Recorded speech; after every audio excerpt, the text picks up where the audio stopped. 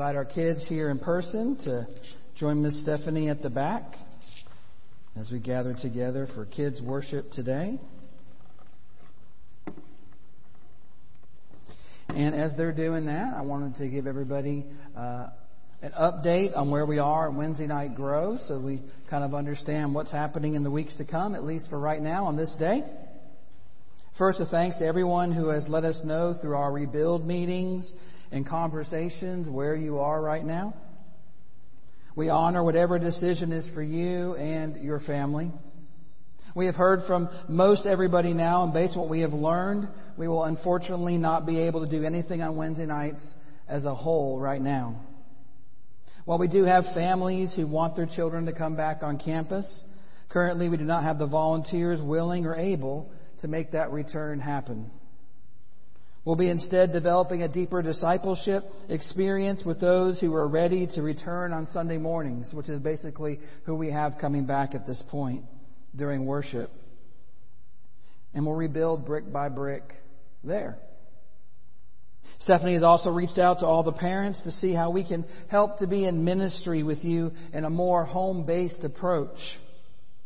And we'll be working on these new ways of discipleship in the days to come. Our youth will be meeting independently of Wednesday Night Grow, and we have some pictures last night from our gathering as we welcomed the Pete family. And they'll have their own plans in place for being online and on site, which will begin soon. And a few photos from there as we gathered together and the rain held off. So we welcomed Jennifer and Brian and Bella officially as those who could gather last night. And as far as dinner, which we would be able to do safely, and adult classes, we are unable to design anything during the 5:15 to 6:30 time slot we had before currently. We had hoped to have a gathering together outside with food, and then those in groups would be able to gather together in various spaces in the church with our new hybrid TV systems to include those that are in person and those that are online. We've had great success with that approach with one Sunday school class, and also the Tuesday morning women's Bible study is now online and on site, and they did a fabulous job with that.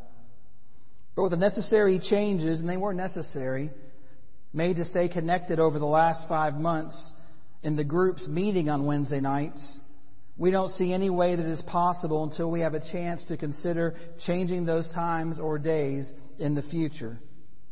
And after wrestling with all the possibilities and staff meeting this past week, we have not had the time to have dialogue with those groups yet to see what is possible. My class, however, will start to meet on site somewhere, depending on size, and online on September 23rd as we begin a new study. We'll keep this study online for right now. But we will continue to return and to rebuild. And we will have our next monthly outdoor gathering on September 20th. And we're looking at calling it Christmas in September because, as I mentioned earlier, Operation Christmas Child, when we did that last year, and it seemed to work really well for us. And maybe right now you need a little bit of Christmas cheer. And so we're going to put that date on your calendar, September 20th. We'll tell you more about the time and that sort of thing, but somewhere in that 4 to 7 time frame on Sunday night, like we did last time. And we'll do some Operation Christmas Child boxes too, because we looked it up and they're still doing it. And there are still kids around the world that still need those boxes even more now than ever. And as long as they're still doing it, we're still going to help. Because I don't want any kid to not have the ability, especially during this time. My Compassion International child, needs extra support right now, so I give that to her because they don't have hardly anything. You think it's bad, and we go through hard times here, but in a third world country where 45% don't have access to clean water to be able to wash their hands with soap, it's a whole different ballgame than it is here in the States. So we're going to keep that up, and we can easily do it. We've already done some activities like this before. So for now, stay connected with worship and in your small or large groups. Just keep that going. There's some great things happening there. Keep following the sermon series with the devotionals and the questions and the prayers each day. If you miss a day, then do 2, or just let it carry out. Go past the sermon series. There's nothing that says you have to somehow catch up. Just take it one day at a time. So now let's continue learning the Nehemiah code that will help us to rebuild and to restore and renew ourselves in our church and our world too. Let's pray together. Gracious God, as we gather as your people, we are looking towards what it means to persevere through our difficulties. They are all around us, and Nehemiah has a great story to tell us, especially in this chapter 4, where he begins to feel the conflict, the opposition. So Lord, if we're feeling that in our lives right now, help us. Challenge us, convict us, guide us to know your strength and your guidance. And speak through these words you've given to me that may be challenging and true to us as we gather both here and at home. Prepare our hearts now. The power of the Holy Spirit. And together we all said, Amen. So as some of you begin football season, I'm wearing our colors because our color day at school was on Friday this week. Colors on campus. We're not going to be playing anytime soon. But some of you begin football season. There is an acronym that was coined in professional football, actually. It's called YAC. Y-A-C. Does anyone know what YAC stands for? It was coined by the great John Madden, former football coach of the Oakland Raiders and well-known TV analyst. YAC stands for Yards After Contact. Say that with me. Yards After Contact. It is the statistic that measures the success or the failure of a running back. And Madden began compiling the measurement by counting the number of yards a running back makes after first being hit by an opposing player, for those of you who aren't football oriented. It measures the player's ability to keep forward toward the goal line after encountering opposition. If you love to watch college football like I do, you notice what the running backs do after they've been hit. They don't just drop the ball and start running in the opposite direction to avoid more contact, do they? Well, not the good ones, at least. What do the best running backs do? Well, after being hit, they keep moving forward. They keep churning their powerful legs and keep heading toward the goal. See, the greatest power running backs make most of their yards after they contact their opposition. They keep moving forward because they know that YAC is what makes the difference between winning and losing. See, some of us never rebuild in our lives because as soon as we are hit with any opposition, we are prone to quit, to fumble away our opportunity, or worse, start running in the opposite direction. But rebuilders also keep moving forward after they are hit because they have learned that it is the YAC that is most in life, not just in football. See, often our YACs is what determines whether or not we reach our goal. And it is the key element that separates those who rebuild and those who don't. It is the thing that helps us the most to persevere through difficulties. Say that with me. Persevere through difficulties. And chances are there is someone listening right now, watching, who has stopped rebuilding in their life because you have run into some type of opposition and began to ask, what is the use? Why keep trying? Maybe it was a broken relationship that was in the process of being rebuilt when conflict came again. We have to remember it is the YAC that often makes the difference between success and failure. That is true in rebuilding ourselves, a marriage, a business, or a church. YAC demonstrates our ability to overcome all obstacles and is what separates us from others in the crowd. OS says anyone anywhere who gets serious about rebuilding can expect to meet with opposition. But it is how we deal with opposition that will largely determine the success or failure of our own rebuilding projects. You see, Nehemiah, like the seasoned quarterback of a championship team, called for what we call audibles. Those are changes in the play, in the huddle, that enabled him to complete the job and reach the goal that God had set before him. How do you do this? Well, he followed 4 key YAC principles. First, Nehemiah shows us how it is to deal with conflict head on. He didn't ignore it and hope it would go away. Second, Nehemiah made some proper adjustments. Third, Nehemiah was an overcomer. He overcame obstacles by continuing to do the right thing. And fourth, finally, Nehemiah rallied his troops. We have walked with Nehemiah, and we have watched him as he got started right, as he builds a team spirit, as he lets go without letting up. But in chapter 4 came his biggest challenge yet: opposition. We should never think just because we are serious about the business of rebuilding that success will come without some type of opposition. In Nehemiah's case, the opposition was all around him, and it was persistent.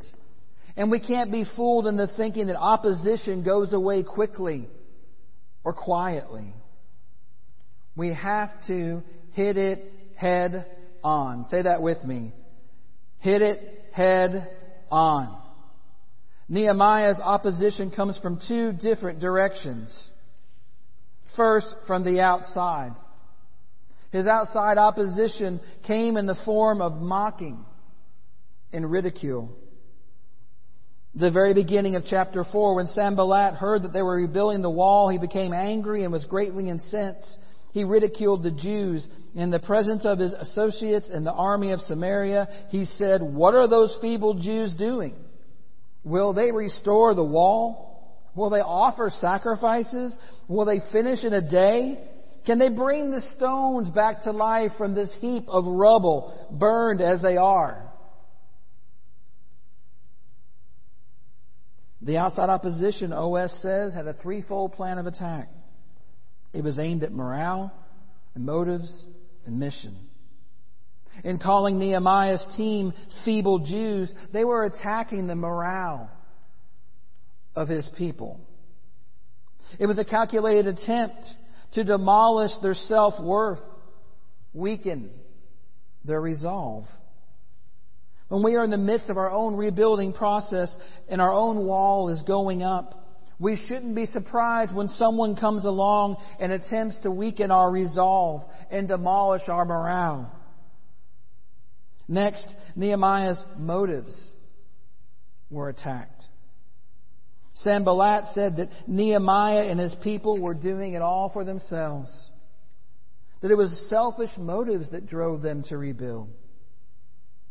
Well, fellow rebuilders, there are still many Sanballats out there around today who can never understand why we would attempt to do something for God's glory alone and not our own. So when your own motives are questioned, just keep doing what is right. Nehemiah's detractors had attacked morale and his motives, but they weren't done yet. Next, a man named Tobias got into the act. And he attacked the very mission behind what moved and motivated Nehemiah towards his goal. Tobiah the Ammonite, who was at his side, said, "What are they building? Even a fox climbing up on it would break down their walls of stone." The implication was that rebuilding this wall was just too big a job for this motley crew of loser Jews to ever put back together. But the real issue here is that Sanballat and Tobiah didn't like seeing that long crumbled wall going up again. Your critics will always resist change. The truth is that any time we take up the work of God and begin a work of rebuilding, we can expect someone to show up to mock us, to ridicule, in attack not only to destroy our morale, but our motives and mission as well in whatever we are rebuilding. And opposition not only comes from the outside, but the inside as well. It is the opposition that is most often the most devastating. The fact was, the tribe of Judah was not dealing well with outside opposition. They were just about ready to give up and give in. You ever been there? Ready to give up? To give in?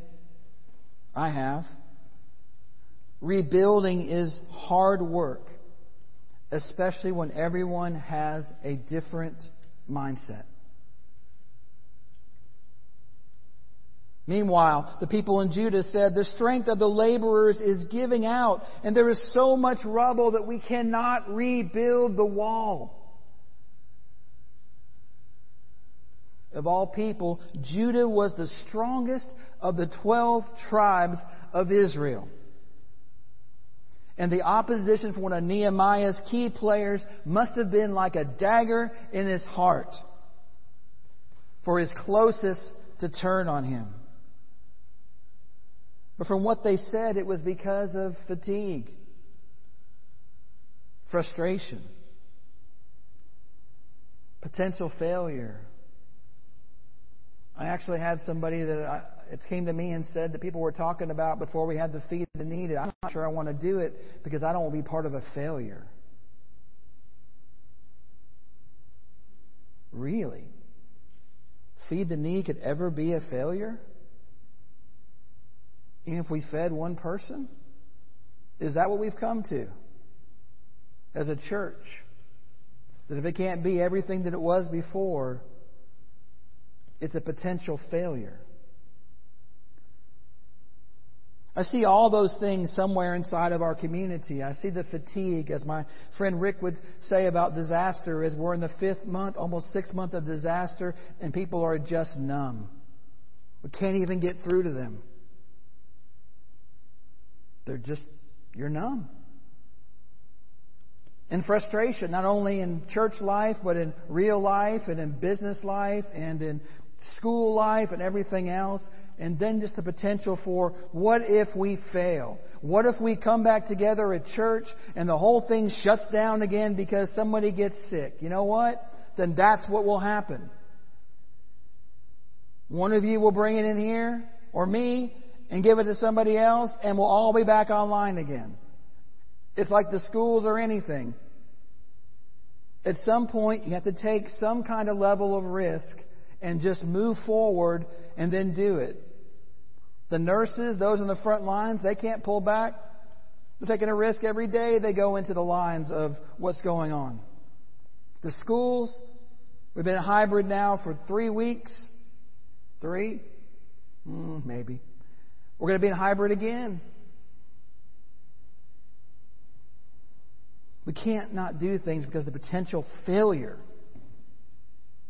We can protect ourselves.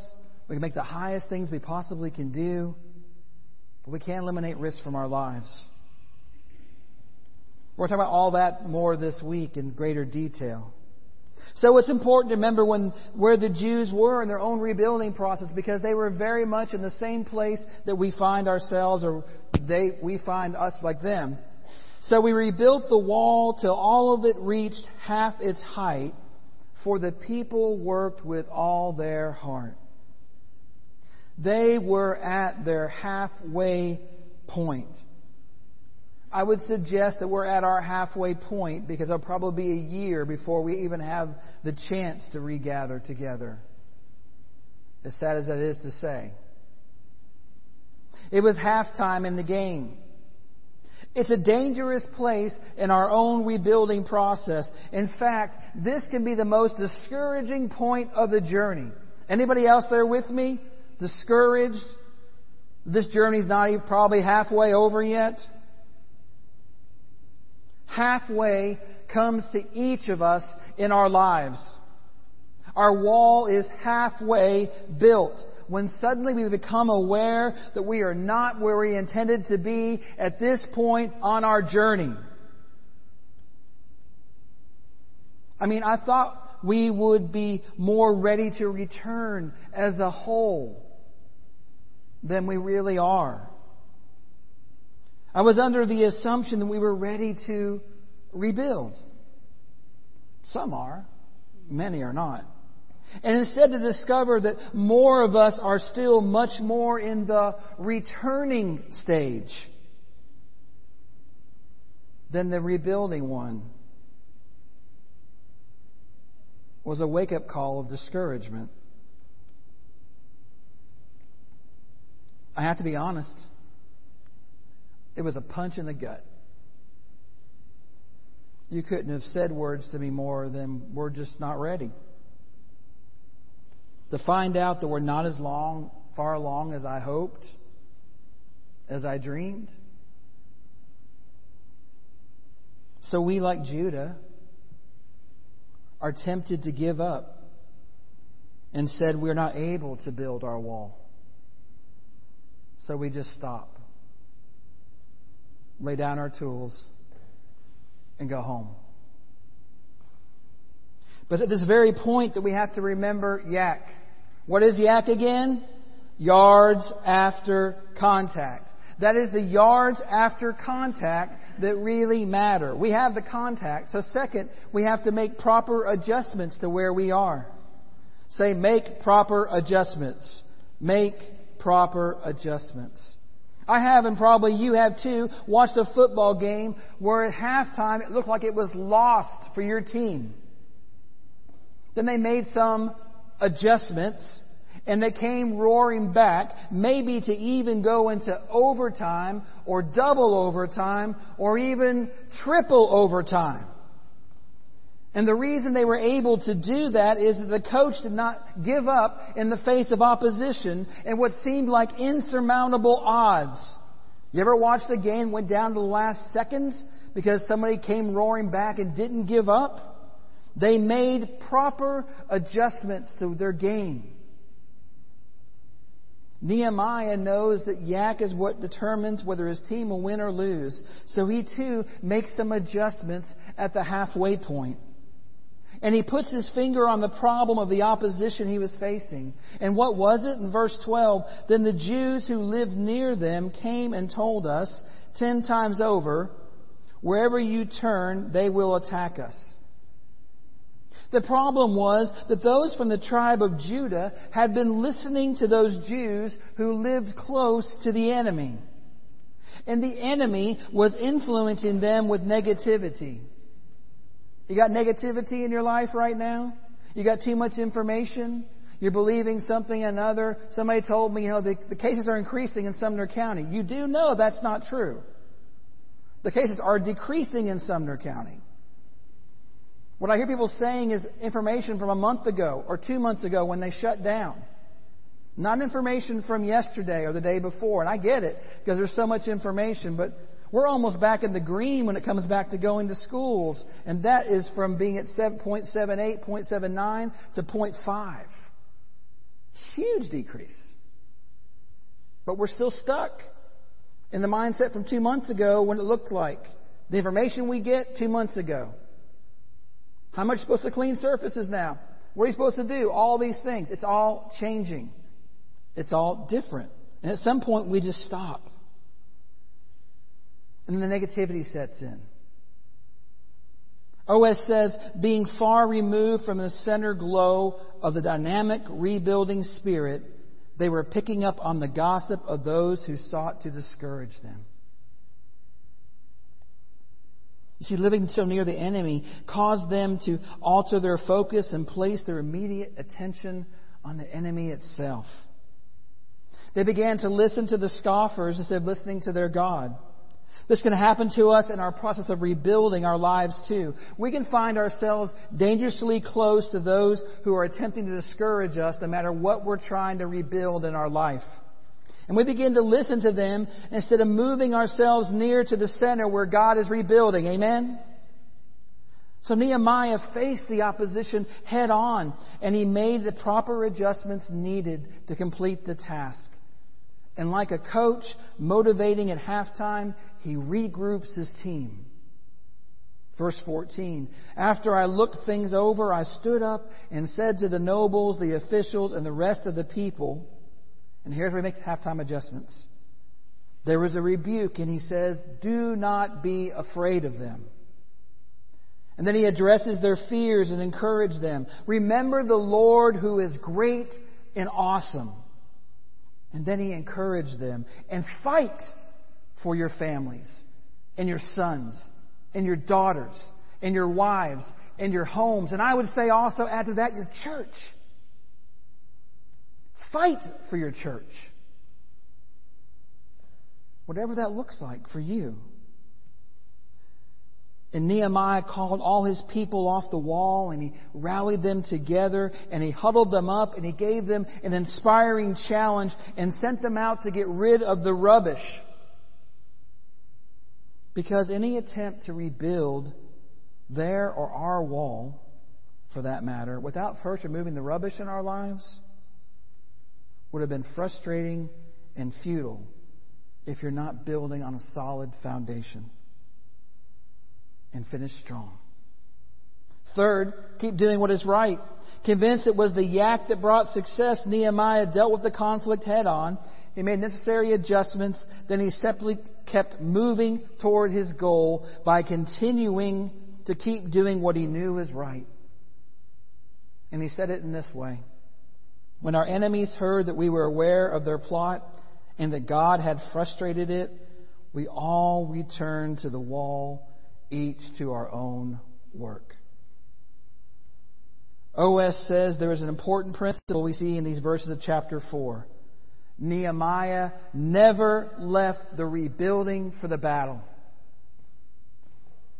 Nehemiah never left the rebuilding for the battle. What I mean is Nehemiah never left the focus of building his wall for the fight of the battle that was outside. When opposition arises, the temptation is all too often to leave the rebuilding process and go and tackle whatever it is the opposition is. It would have been easy to answer the scorn that came his way from Sanballat and Tobiah with scorn of his own. But he refused. He and his team returned to the wall. The opposition was mocking. But Nehemiah was rebuilding. They threatened repeatedly, but he kept moving forward. They despised him, but he kept mixing mortar and stones. They conspired against him, but he kept building the wall, and the wall kept rising up. You see, maintaining the focus to keep doing what is right in the face of opposition is a powerful principle. And we see to keep that focus, half of Nehemiah's people watched while the other half worked. Half of them held spears for their defense. Half of them held trowels for their mortar. You see, the Apostle Paul also knew the power of this principle. Just look at 2 Corinthians 4, 8 through 9 up on the screen as I talk. He led the entire league when it came to yards after contact. He was stoned at Lystra and left for dead. He was shipwrecked at Malta. He was repeatedly imprisoned and severely beaten, and yet he kept doing what he knew was right in the face of all opposition. Nehemiah challenges us to return to our own wall, make some proper adjustments, and simply keep on doing the right thing. Fourth, rally the troops. Had it not been for the consistent encouragement of Nehemiah, the Jews would have abandoned the task, leaving the wall in shambles like they had done for all the years before. During the darkest days of World War II, after the bombing of London, Winston Churchill, one of my favorite leaders, kept these words on a small card in his war room desk from Queen Victoria years earlier, when during her address to the British Parliament about the Boer War in South Africa said this: "Please understand there is no depression in this house, and we are not interested in the possibility of defeat. They do not exist." You may also be very familiar with another phrase that famously came out of London during that wartime: "Keep calm and carry on." What you may not know is that never came out during World War II. It was the next poster to come out for the invasion of London. And it was boxed up and not found to the 1960s when somebody found it and made it popular. Keep calm and carry on. You see, one person can make a difference in the rebuilding process when he or she truly believes the possibility of defeat does not exist. Nehemiah believed that, and so can all of us. Nehemiah found a rallying point for his entire team. He kept a trumpeter always close and constantly at his side. And Nehemiah tells us in his troops, wherever you hear the sound of the trumpet, join us there, and our God will fight for us. Because Nehemiah tells us the work is extensive and spread out, and we are widely separated from each other along the wall. But at the sound of the trumpet, they were to leave their work and rally around Nehemiah to face the enemy wherever he was, so that no one would face the enemy alone. But they were a team. We must continue our rebuilding process, and we must overcome our obstacles and our opposition. How do we do that? By dealing with the conflict head on, by making some proper adjustments, by keeping on doing what is right, and by rallying those around us to do the same. So although I know that our rebuilding will fully start someday, with the return of Wednesday nights, it's not now.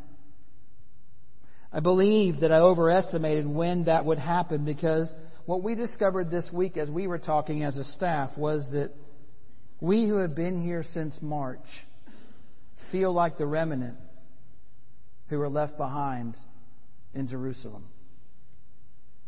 The ones who were left in the land to keep things going, who walk past the rubble and the ruin every day without the ability to do anything about it until the people return to rebuild. And that puts me in the faithful volunteers and staff who have spent so many hours so everyone could stay connected over the last 6 months. And it's so many hours I can't even mention it. So you can sit at home and be able to watch, or to come here so we can be able to do this twice in 2 different places as Davis and Mark and everybody scurry between services to carry everything that has to go back and forth to the next service, so everybody can have a chance to watch online and be in person. It makes us more than ready for the return of those who will rebuild.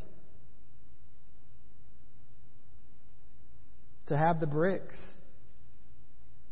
to lay the mortar and cement the wall, and to get rid of some of the rubble and the ruin. And I have to be honest that right now I feel a bit more like Judah, wondering if the rubble and the ruin and the rubbish is too much to remove. And it's then that I need to hear the words from Nehemiah most of all, and you need to hear them too. Because Nehemiah reminded his team, our God will fight for us. Amen? And I remind you and myself that God will fight for us. Sanballat and Tobiah had said, you won't. Judah had said, you can't. But Nehemiah said, God will. And God did. Jump ahead to chapter 6 in the future, and we find so the wall was finished on the 25th day of the month of Elul. It took 52 days. Now it looks like it will take longer for ours to be rebuilt than that. So I'm going to return to the wall, and for each of us to return to their own work. And not leave the rebuilding for the battle of the why and the why not somebody comes back or doesn't. We spend so much time focused on why isn't somebody coming back? Why did they come back? I saw them out at Kroger. Why aren't they here? I saw them at Cheerville. Why aren't they here? I saw them at the gym. Why aren't they here? Their kids are in school. Why aren't they here? I got to leave that behind. You do too. Can't carry that baggage all the time. It's too much. Just go back to the wall. Stay out of the battle. Rebuild the wall as only you can do. And remember the Lord who is great and awesome. And keep calm. And carry on. So let's return one by one, whenever that might be. Let's build it brick by brick, never letting our fatigue or our frustration or our fear or failure stop us. Let's return and rebuild one at a time. And be thankful for each one who joins us along the wall. Remember, it's the yak, the yards after contact, that matter the most. Amen. And so as we gather together and we keep praying Psalm 91, well beyond our 91 days, let's hear these words. Lord, thank you for the rest that comes when I choose to live in your shelter. I declare you alone are my refuge, my place of safety. You are my God. I trust in you. I pray you will protect me and my family from the virus. I pray you will cover me and shelter me. I thank you for your faithful promises that remind you will protect me. Help me not to be afraid of all that I hear and all that I see. Help me not to dread the virus that is terrorizing our world. Lord, many are sick and more are fearful and anxious. Pray protection for me, my family, my church, my community, my city, my state, my country, my continent, and my world. I pray, Lord, as I make you my refuge, that no evil will conquer us nor come near our home. Pray for protection by your angels wherever I go. Lord, I love you. I trust in you. Please rescue and protect me. Thank you for answering when I call. Thank you for being with me in trouble. Thank you for salvation and the hope of heaven. And everybody gathered here and at home said together, Amen.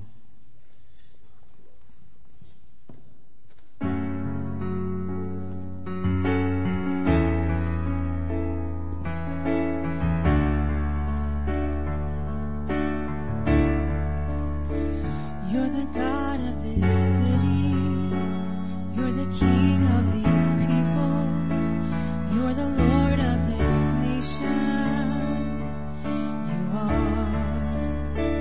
You're the light in the darkness. You're the hope to the hopeless. You're the peace to the restless. You are. There is no one like our God.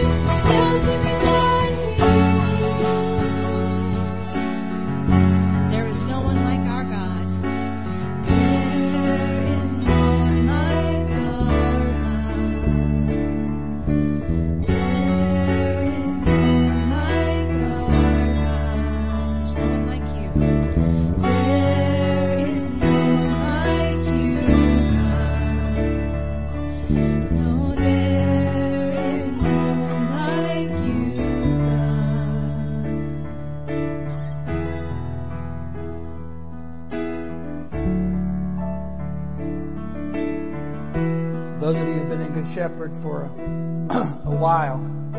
I remember that in our first years together in 2013 and 2014, we sang that song at the end of service every week. Our bishop had challenged us as he first came and stood here. There's greater things yet to be done in the city. And we sang that song with all of our hearts, and we gathered across the aisles, and we've done just that for 7 years. There's still more wall to be rebuilt. The first bricks are here. We know that the bricks will join us in the months to come. But we're not going to stop. We're not going to chastise you for not coming back. But when you do come back, we're going to welcome you with open arms.